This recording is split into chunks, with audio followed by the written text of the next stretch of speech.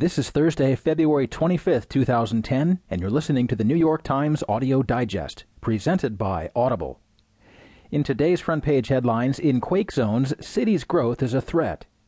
The trauma of job loss includes health problems, and financial bets on a derivative punish Greece. In today's financial headlines, apology and sympathy from Toyota's leader. Bernanke tells Congress low rates will remain, and GM to close Hummer after deal to sell it falls apart. There will be more business stories along with more national and world news, a roundup from the sports page, and New York Times columnist Nicholas Kristof. Now from the editors of the New York Times, here are the stories on today's front page. The top story is titled, In Quake Zones, Cities' Growth a Threat. Reported from Istanbul by Andrew C. Revkin. As he surveys the streets of this sprawling megacity, Mustafa Erdik, the director of an earthquake engineering institute here, says he sometimes feels like a doctor scanning a crowded hospital ward. It is not so much the city's modern core, where two sleek Trump towers and a huge airport terminal were built to withstand a major earthquake that is considered all but inevitable in the next few decades. Nor does Dr. Erdik agonize over Istanbul's ancient monuments, whose yards' thick walls have largely withstood more than a dozen potent seismic blows over the past 2 millenniums. His biggest worry is that tens of thousands of buildings throughout the city, erected in a haphazard, uninspected rush as the population soared past 10 million, from the 1 million it was just 50 years ago, are what some seismologists call rubble in waiting. Earthquakes always find the weakest point, said Erdik, a professor at Bogazici University here.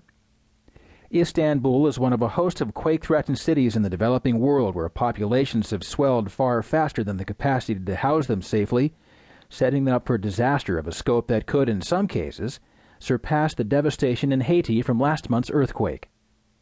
Roger Billam, a seismologist at the University of Colorado who spent decades studying major earthquakes around the world, including the recent quake in Haiti, said the planet's growing, urbanizing population, projected to swell by 2 billion more people by mid-century, and to require 1 billion dwellings, faced an unrecognized weapon of mass destruction: houses.